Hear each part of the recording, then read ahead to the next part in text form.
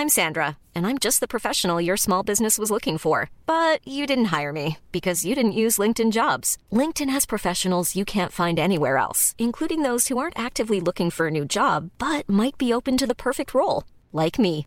In a given month, over 70% of LinkedIn users don't visit other leading job sites. So if you're not looking on LinkedIn, you'll miss out on great candidates like Sandra. Start hiring professionals like a professional. Post your free job on linkedin.com/people today. You should celebrate yourself every day, but some days you should celebrate with jewelry. Whether you want to commemorate an unforgettable moment or just bring some added sparkle to your collection, Blue Nile can offer you expert guidance and a wide assortment of jewelry of the highest quality at the best price. Go to BlueNile.com today and experience the ease and convenience of shopping Blue Nile, the original online jeweler since 1999. That's BlueNile.com. BlueNile.com. Hey, it's Ryan Reynolds, and I'm here with Keith, co-star of my upcoming film, If, only in theaters May 17th. Do you want to tell people the big news?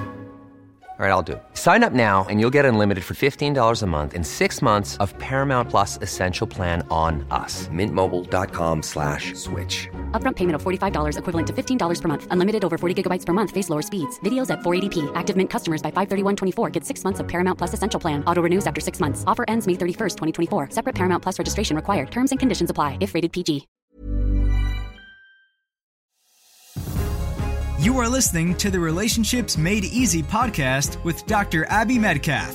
Change your relationship even if your partner won't do a thing. You're listening to the Relationships Made Easy podcast. Change your relationship even if your partner won't do a thing. Hosted by yours truly, Dr. Abby Medcalf. And this is episode 5.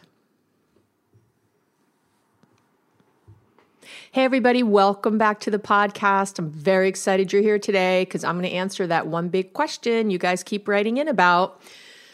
So what I hear a lot about is how do I deal with fighting and conflicts in my relationship? What do I do? What do I actually do to make it different? And today I'm going to teach you what resistance looks like in the relationship, how you know that your man isn't listening, that your partner's not listening to you, and even though you think he is, and what to do about it. Here, I have a great tool that us counselors learn, actually, that people in the quote-unquote real world don't learn for some reason. I think this should be taught in high school. I think this should be something everybody knows, but I'm going to teach you today. And in just a short amount of time, you'll have this tool and you'll be able to use it. So I'm going to tell you a big secret about me, and that is that I don't like conflict. I don't like it. Now, anyone who knows me well or who has ever been a client of mine would likely be surprised to hear this because I am definitely very direct. When I'm with clients, I'm really direct. If I think they're blowing smoke up their ass or they have their head up their ass or whatever, I'll say it and I'll be very direct and go, I don't really think that's the way to go, or I don't like this, or I'm very willing. Now, that's my professional life. In my professional life, I have, confronted when I need to, been in it, not afraid to wade into the middle of something and get my hands dirty. Not a problem. And I don't know why I'm like that in my professional life, but not like that in my personal life. In my personal life, I am very human, just like everybody else, and I do not love getting into fights. I don't like arguing. I'm a Libra. We like things balanced. We don't like to, get into it generally. So I can tend to be someone who avoids conflict and arguing and that kind of thing at home. And again, maybe it's because I do it so much at work that I have to get in there and do all that I feel different. But, the stakes are higher in my personal relationships, right? This is where I don't want to be fighting with my man. It really doesn't make me feel good.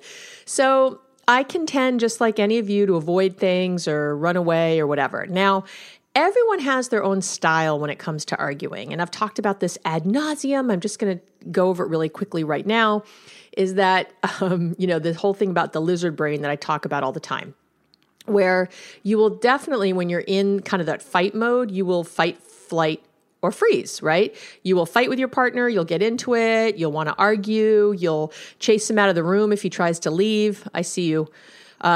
You will flee. You'll run away. I'm a fleer. So I will tend to just, get myself gone or change the subject or just let things go in some way. I'll talk about it, but I won't really say maybe what I really think because I don't want to extend the conversation or get into trouble. And then there's those of you who freeze, who basically do nothing. You sort of, yep, sure, very passive, just let whatever happens, so that you don't have to decide one way or the other, and then the decision's made for you, right? So we tend to take on one of these styles when we're not feeling good about our, the situation, and we're feeling unsure, or we're, again, in some sort of, we know we're in the argument, we don't like it, whatever that might be. So years ago, I learned this really great tool for how to deal with resistant and defensive clients, right? We get those all the time, as you might imagine. In my practice, I get people come in the door who are resistant to whatever I'm saying. Maybe they were mandated to me for some reason. This has happened many times over the years. I worked in drug and alcohol treatment for forever. And I have to tell you, there's a lot of clients there who do not want to be there. They're there because they're getting forced to be there. Now, this might remind you of the last conversation you had with your partner when you asked him something and, said to him, I want us to go to this workshop together, or I want us to start, talking every night, or sharing good things about our day every day, or whatever great thing you learned about in some workshop or on this podcast or somewhere else. And your partner doesn't come along. He doesn't listen. He says he's listening and he seems like he's listening, but then there's no action on the other side. Have you been there? I think you have if you're listening. So what that is it's resistance. That's resistance. When your partner isn't doing something you asked, even though they said sure, they're resisting. And sometimes they don't say sure. Sometimes they let you know they're resisting, and it's pretty obvious. But you have to see it for that. And I want to really point this out. And this is something that gets missed. You have to stop in the, your autopilot and going after something and really notice what that means. Because when someone resists, what it means is they're not buying into whatever you're selling, and you really need to stop and take a different tact, because just saying it more and more isn't gonna do it. Now, so there's this awesome tool we learn in school. Most counselors do, I would say, but and I teach this all across the country. This something called motivational interviewing. Okay, MI, motivational interviewing. And it was developed, it's based on this work by these two guys, William Miller and Stephen Rollnick. And this has been around for quite a while, at least I think, 1990, I think is when it came out. I'd have to go look. But it's been around a really long time. They wrote a book about this, and it's really about how to change habits. That's really where this work comes from. But the good news is that it's not just about changing habits. It's really about changing how you think and shifting. Because think about even changing a habit. Why do you get stuck when you need to change a habit? It's because you're resistant, right? You know you need to eat better, but then you don't. So someone can tell you, well, you really need to start eating breakfast, and you have to have more protein, and you got to say no to the sugar. And you hear it, but then you don't do it. And it's because you're resisting. And you got to get over that resistance first. Then you can start using all the great tools. Now, this motivational interviewing is an evidence-based research model. That means that it's been studied and shown to be effective over and over. And that's why I love it, because you can apply it with your man. You can apply it at home, the same model that's been proven effective. And I do use it, and it really works. So I'm going to break it down for you today. Now, but let's talk first things first. So what is resistance? How do you know if your partner's being resistant? Well, there are 4 general categories of resistant behavior, and all of them have clear signs once you know what you're looking for. The first way you know that your partner is resisting what you're saying is if he starts arguing. Now, arguing can look like challenging you. Well, what do you mean? Where'd you get that information from? Why do you say that? Discounting what you say. Have you had that? Well, I don't think that's really important, please. That happened with 2 people. Why are you even telling me that? Or open hostility, maybe really being angry and argumentative and just really in your face. So when someone's arguing with you, again, challenging you, discounting what you're saying, being openly hostile in some way, that's letting you know the person is not on board with what you're saying.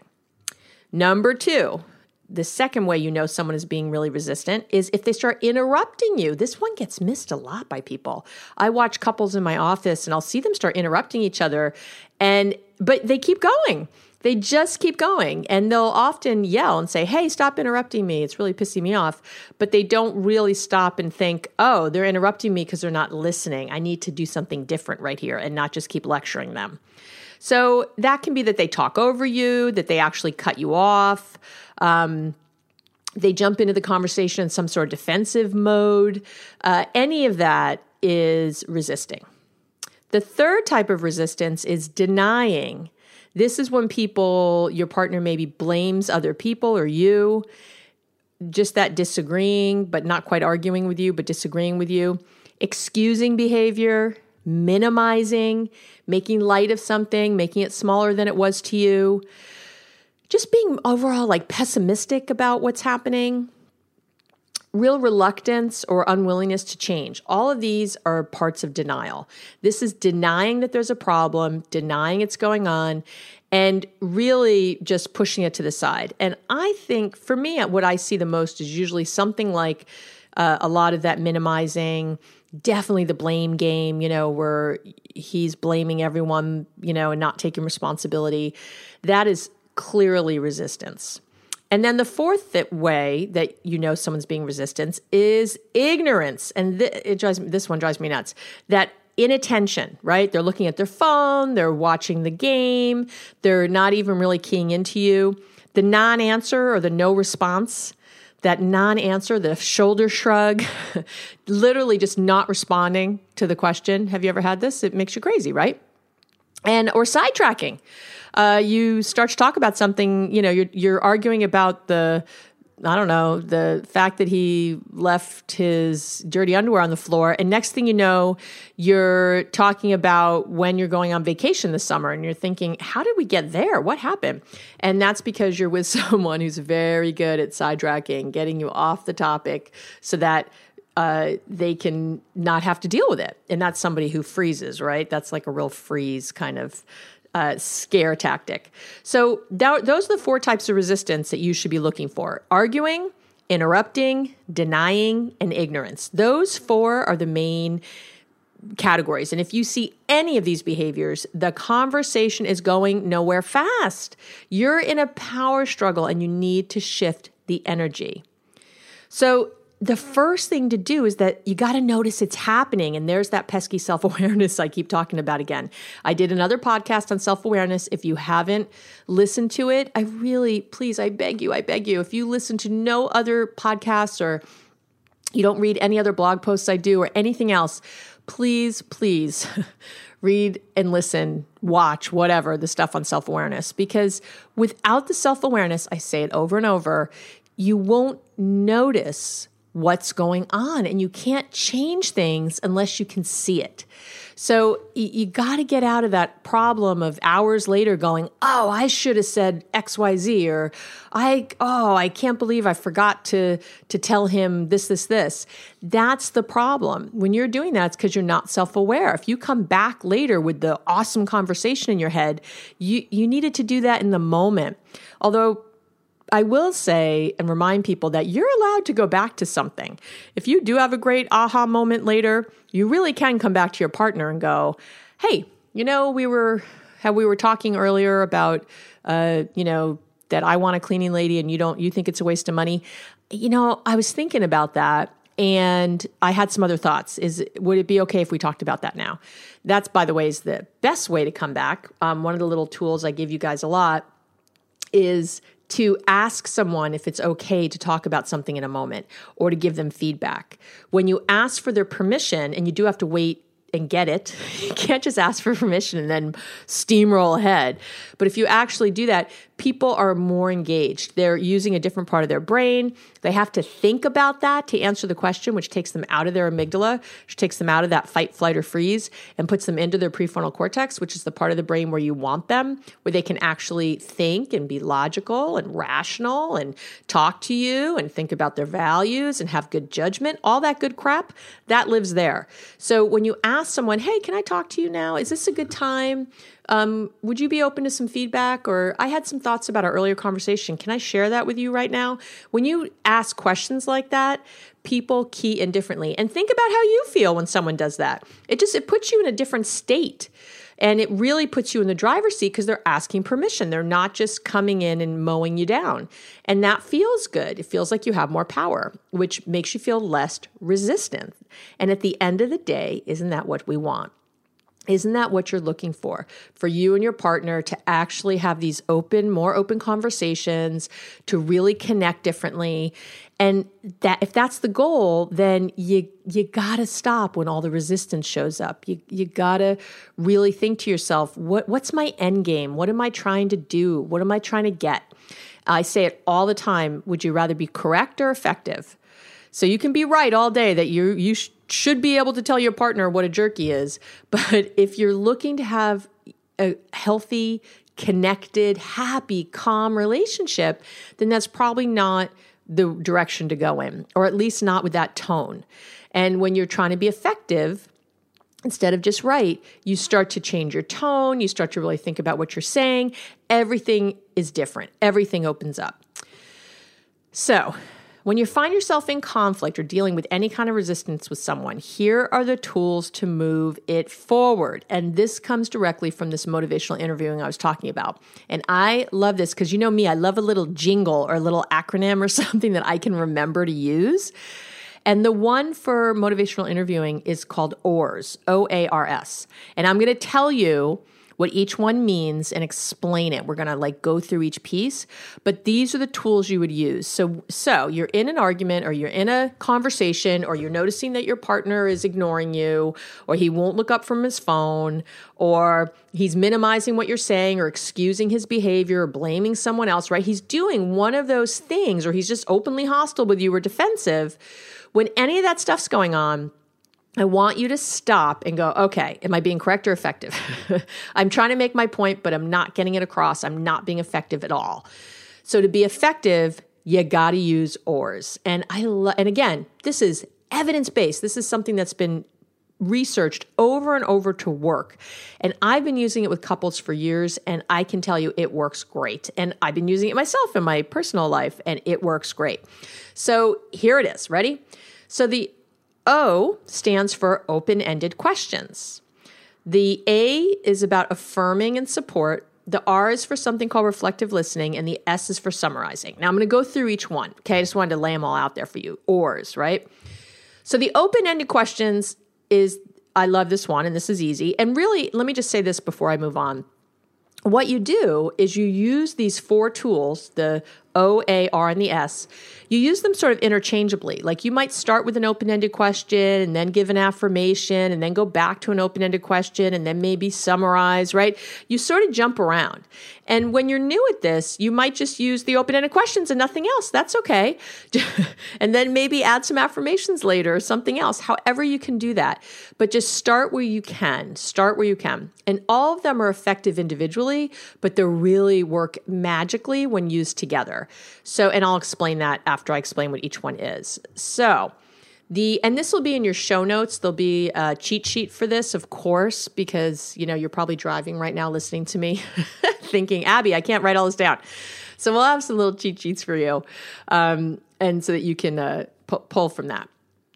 So, open-ended questions. These are questions you can't answer with yes, no, fine, good, with a one-word answer. You're really looking to open a dialogue. And for a lot of questions, when we ask them, we get one-word answers. When you think about, hey, your man comes home from work. Hey, how was your day? What's the answer? Yeah, it's, fine, good. What happened today at work? Nothing. It sucked. Or, there's like a one word thing. There's no actual dialogue. This happens with your kids too, by the way. What'd you do at school today? Nothing. What'd you learn at school today? Nothing. Did you have a favorite class? No. Right. Or is that just me? Because my kids are in middle school. Yeah. So whatever it is, there tends to be just that real one-word stuff. And that doesn't get us anywhere. That does not open dialogue. That doesn't get us moving.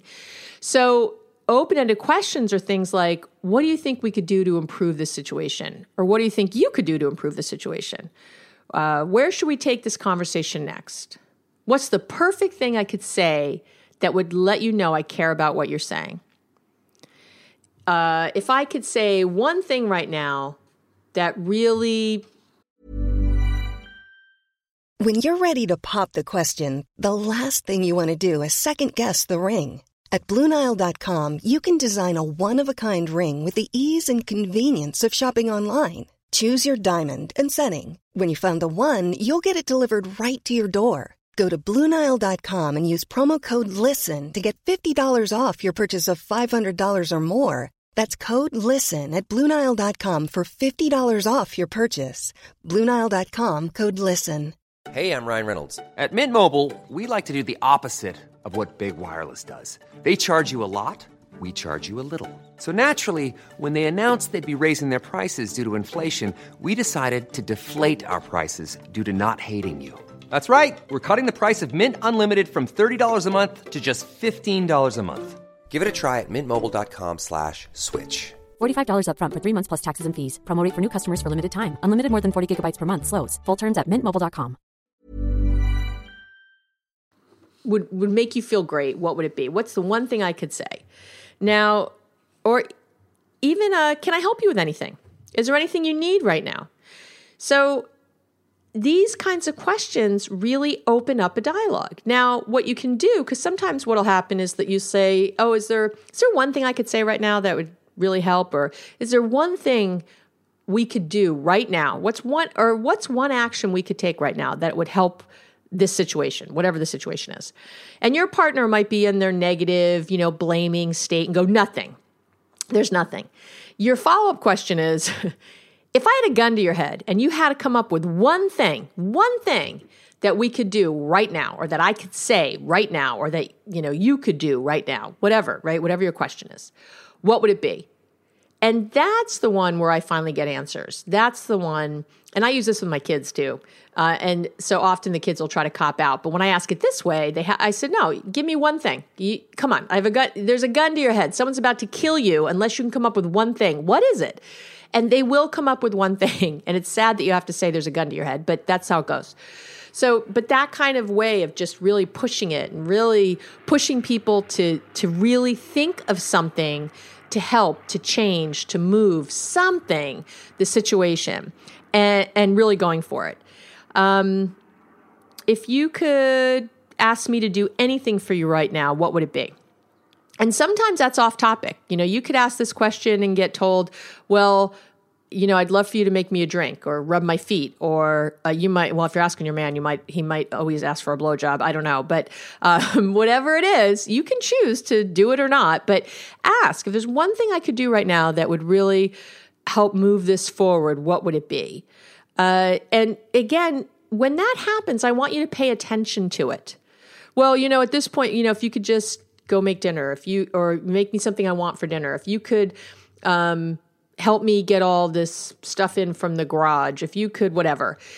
I want you to notice, even though that's not about maybe what your fight is about, what you're arguing about, it's really listen to the message. The person is saying, I need attention, or maybe I'm feeling like you're not paying attention. I'm feeling neglected in some way.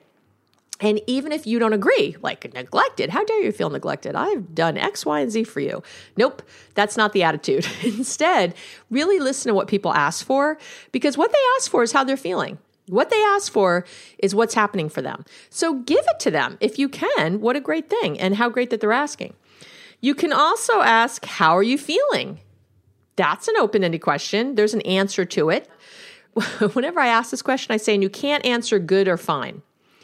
So, and there's even, if you ever, you can go online literally today and put in feeling faces under like Google Images, and you will get like one of those sheets with those 40 little cartoon faces with all the feelings.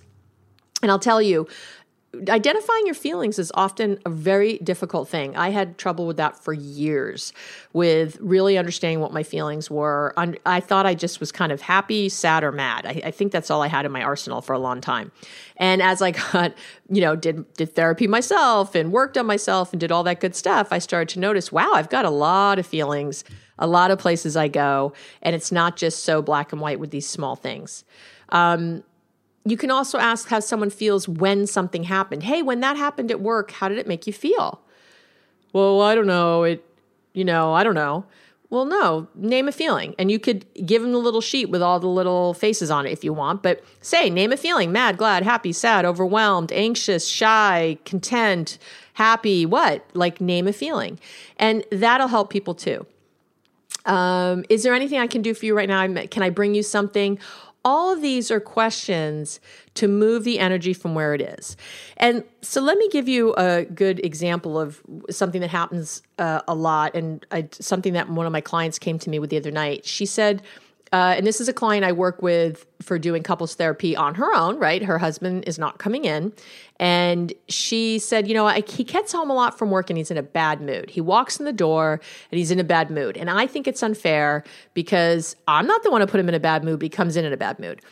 And I said, yeah, I get that. You're right. So remember the correct or effective? Is she correct? She's correct all day. He should not come home in a bad mood and take it out on her. Not fair. However, it's not effective what she's been doing, which is telling him that. Hey, you're in a bad mood. You're snapping at me. It's really uncool. I'm not the one you're mad at, blah, blah, blah. And what she gets is all this defensiveness and anger from him. Occasionally he says, yeah, I'm sorry, whatever. But he doesn't change the behavior overall. He keeps coming home in a bad mood. And he was most of the time defensive and angry about it. And then he would pick a fight with her and they would get in a fight. So really what's happening if someone's in a bad mood every day after work, it doesn't take a rocket scientist to figure it out, right? They're not enjoying their job very much, or there's something going on, or they're under a lot of pressure. So us putting additional pressure on them when they come home is not the answer. Now, however, just kind of sucking it up and taking it is not the answer either. Remember, I'm all about effectives. And what's effective in this situation? Effective would be that my husband would stop coming home in a bad mood, or that he would, when he comes home in a bad mood, that he would be able to shift out of it quickly and that we could have a good night. And that probably is the most effective of those. And so what I told this client, this woman, I said, I want you to just start asking him when he comes home. Think of it like that. Like he had a bad day at work and he needs love. He needs the love bomb. And so throw the love bomb at him. So she started doing things like asking these open-ended questions. Hey, is there anything I can get for you? And I tell her, like, don't kiss his ass. Don't run after him. Don't do that. But be open and be there. Try to be friendly and loving. And there's a difference there, right? So, and she did. She started to ask, hey, can I bring you anything? Is there anything you like? Is there anything that would help you tonight? Can I help you in any way? Any of those kind of questions. And in the beginning, he would say to her, no, I'm fine. He would do that. And she would come back in the office and go, it's not working. He doesn't want me to do anything. And I said, ask him instead in the morning when he's in a good mood, before he leaves the house. Hey, when you come home from work, what would be the best thing I could do? Think about when you come home from work, what would you love to have when you walk in the door? And he, without even hesitating, apparently, he said to her, oh my God, I would love it if you greeted me at the door with a big kiss and a hug, and then, left me alone for about a half hour so I could really just mellow out, go in the office. If you could keep the kids busy, just say hi, but let me go be alone for about a half hour. And so she started doing that. And guess what? He started shifting dramatically. Now, in the beginning, he was in there. So he came home and he didn't go right in the room. And she said, hey, you had mentioned that she hugged him and kissed him when he came in. And she said, hey, you had mentioned you wanted to be able to go in the office for a while. I've let the kids know we don't bug daddy until 6 o'clock or 7 o'clock, I think it was at that point, because he got home at 6:20 or something. So she gave him 40 minutes. And she said, we're going to have dinner at 7. So, come back out then. And he said, great. And he did. And he came out in a good mood. And it started working immediately. Now, you might not have results as great as this, but do you get the idea? So if someone can't answer you in the moment, ask at a different time and they might have it. Okay. So that's the open-ended questions. That's the O. The A is affirmations or support. And affirmations are all the supportive words that make us feel, warm and gooey inside. The key here is that you have to be sincere. You have to come up with affirmations you believe. Tell the other person, the good or healthy things you see them doing or saying or what you appreciate about them in a way that's sincere and clear. Now, again, you might ask an open-ended question. And in this case, this client, I'll call her Marcia.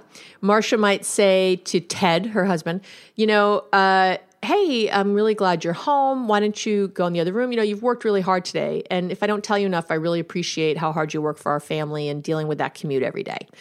That's a very sincere, clear affirmation. Or it could just be something like, hey, go in your office, spend some time alone. We're going to be here for you. Really, really happy you're home. It's just better when you're here in the house.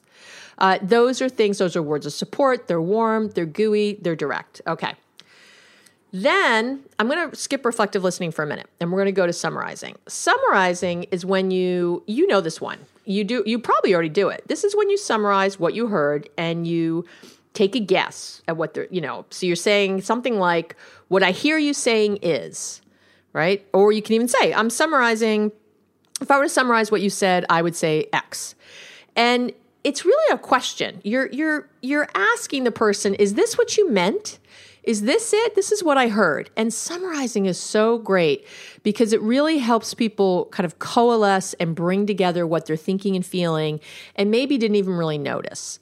And so this could be that, you're having an argument about your different views on whether you should have a cleaning lady or cleaning person, I should say. It could be a man who cleans your house. Cleaning person, and you can come back and say, okay, so what I hear you saying is, you don't want to pay for a cleaning person because you really feel like we could do this ourselves. We could clean if we had a better schedule. I hear you saying that you just don't think we have money for that right now. And I hear you saying that it's just not a value you have, that this is something that you think is too much, it's too extravagant. And then your partner can say, yeah, that is what I think. Or they can say, no, I don't think it's too extravagant. Or I just think it feels weird. I didn't grow up with cleaning people and it feels like I think I'm better than people, whatever. And they can tell you what they really meant. And this in and of itself is a great dialogue because they will often sort of come back and forth, right? And at that point, you can imagine where you might ask an open-ended question. You might say, well, okay, so when you grew up, you didn't have any cleaning people, but so how did that happen? Did your mom do everything? Did you guys have chores when you were kids? And, start asking questions to get information about these belief systems your partner may have about having a cleaning lady. Or maybe you could say, so you mentioned that you don't think we have it in our budget. Can we look at our budget and talk about that? Talk about where the money's going and how, because I think there is money in the budget for this, but you don't. So I want to see what you're talking about, what you think, that kind of stuff. So you're asking questions. Can we do this? Is this okay to sit down? Now, obviously, can we look over the budget is kind of a yes or no response. But it's okay to have some questions in there that might be a little dead end, but think open-ended all the time, not closed. We call them open or closed. Open is when there's lots of answers, closed is when there's just like a yes, no, good or fine. And it's impossible to always ask open-ended, but the idea is to be asking these questions and to try to make most of them open-ended. So you can see how you could already, just with the O, the A, and the S, kind of go back and forth in a conversation with maybe giving an affirmation, asking an open-ended question, maybe summarizing what your partner said, going back to some questions. You can kind of see, right, how, again, we're getting away from that correct or effective. You're getting away from like, I'm right and here's my point. And instead, you're really trying to elicit, you're really trying to get your partner to speak to you, to have a conversation about what they're really feeling. It's a whole new way to be, I got to tell you. And it's great, and it really goes far. Now, if you only use those, that's great. I'm going to give you one other tool in this ORS thing, which is the R, which I mentioned, which is called reflective listening. Now, this is sometimes a little harder for people to grasp, but basically what you do with reflective listening is you make a statement about what you believe the person means, the other person means. You make a statement about it. You don't ask it like a question. Now, this can be a little provocative, so I don't always advocate doing it, but when you're really feeling stuck with someone, it can be great. So You might have a partner who complains about work. Let's say he's always complaining about work. It sucks. My boss is an asshole. He's out to get me. I can't move up. So-and-so got a promotion instead of me. And you've been hearing this conversation a lot. He comes home every day. He's in a bad mood about work, and he's complaining about his boss over and over. And you've given great suggestions, and it's always met with, no, I've already tried that, or I did that and it didn't work, or no, you don't understand. And I know, no, I have not been in your home. Just everybody has these conversations. Whenever I do this, people go, oh, that's exactly how the conversation went. I was like, I know, it's how everybody's conversation goes. So reflective listening in this case can be great because it can jar the person out of where they are. So let's use that example. What I would do is say, so basically your life sucks and you're trapped and have no way out. That's what I would say. Because I'm taking a guess at what the person means. What do they really mean in what they're saying? And that's what your husband, let's say, is saying in that moment. He's saying he feels totally trapped, his life sucks, and there's nothing he can do about it. And when you say it like that, what happens, and it happens every time, it's very effective, is the other person, it's such a kind of, again, provocative kind of statement. It's such a poke that people listen up. They go, and it's always that kind of same response of, well, I didn't say that. I didn't say my life was a dead end. That's a bit much. They might get kind of angry at you a little bit, but they were already angry. What the hell? And this is beautiful. Now you have them arguing that their life is not a dead end, even though that's really what they were saying before and how trapped they were. So now you want to ask an open-ended question and go, oh, okay, sorry. That's what I heard you say. What are you trying to tell me? Oh, well, I'm just saying that, everything at work is really stacked against me. And it's just really hard every day to get through the day when everyone's out to get me, or when my boss is such a jerk and passes me over all the time. And again, so they're still in that stuck place, right? Your partner's still in that stuck place. So you would do it again. I would do it again and say, so yeah, I think I heard right. So your life sucks. You're totally trapped and stuck at work, and nothing is ever going to change. And again, they will gently argue and go, well, I didn't say that. I didn't say it was so bad. Oh, well, can you tell me something that isn't bad at work? Because that's all you talk about. Is there something that is okay at work? Is there some way you do say a way out? And this is a conversation, by the way, that was had in front of me by a couple I have. And sure enough, he started to talk about, he goes, well, there is another department at work where I've been thinking about transferring and trying to get in. But it means that I'll have to start with less money. And, because I already make above the pay grade for that entry level, and I don't think we can afford it. And really what that is a beautiful opening for you to say, oh, wait a minute. Hey, I want you to be happy, and I don't want you in a job that sucks so bad. And we could take a pay cut briefly, maybe a year, whatever it's going to be, and figure that out. Let's work that out together so that you can make this change and be happier. Or whatever the conversation is going to be. But now look at that, is now you can really come, and this is what happened in the session and what this man was talking about. And, this wife just looked at me and she looked at him and said, we're here spending all this money in therapy. She said, if you were happier and took a pay cut, we'd probably come out the same. And she kind of laughed and he laughed. And I was able to really say, this is a time when he was really feeling trapped. He was feeling trapped, but he didn't want to share with her his burden. He just didn't see a way out. He didn't see that a pay cut was a possibility. And when she came in and said, hey, we can work this out together, you and I as a team, let's figure this out together, it really brought him towards her. And I need to tell you, I think I saw them I've seen them like now twice more that I can think about, and they do have another appointment in a month and a half, but they're coming a lot less because they're not having all these issues. And really what I'm helping them with now is just sort of working together towards these new goals they have. It's a very different focus in therapy than we had before. So, ORS, the open-ended questions, the affirmations, the reflective listening, and the summarizing. This is a key to get out of the negative spiral that you might get into when you're dealing with any kind of conflict. And I really want you to think about how to have this healthy and lively dialogue and move between all four O, A, R, and S. Your relationships are truly worth you taking some time, taking some energy, and really putting it in to make the changes that you want.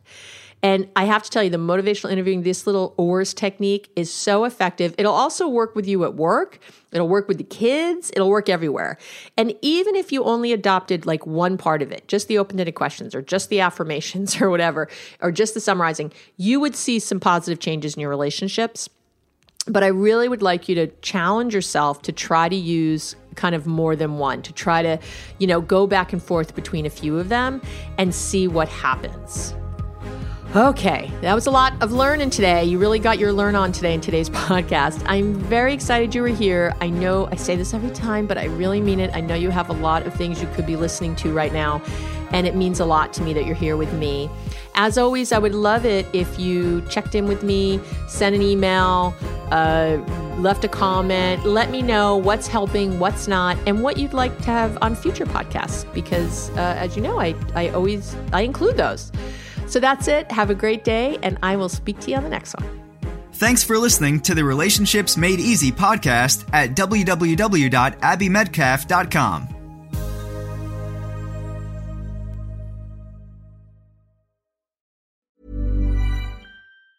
Mom deserves the best, and there's no better place to shop for Mother's Day than Whole Foods Market. They're your destination for unbeatable savings, from premium gifts to show-stopping flowers and irresistible desserts. Start by saving 33% with Prime on all body care and candles. Then get a 15-stem bunch of tulips for just $9.99 each with Prime. Round out Mom's menu with festive rosé, irresistible berry chantilly cake, and more special treats. Come celebrate Mother's Day at Whole Foods Market. Ever catch yourself eating the same flavorless dinner 3 days in a row? Dreaming of something better? Well, HelloFresh is your guilt-free dream come true, baby. It's me, Keke Palmer. Let's wake up those taste buds with hot, juicy pecan-crusted chicken or garlic butter shrimp scampi. Hello Fresh. Stop dreaming of all the delicious possibilities and dig in at HelloFresh.com. Let's get this dinner party started.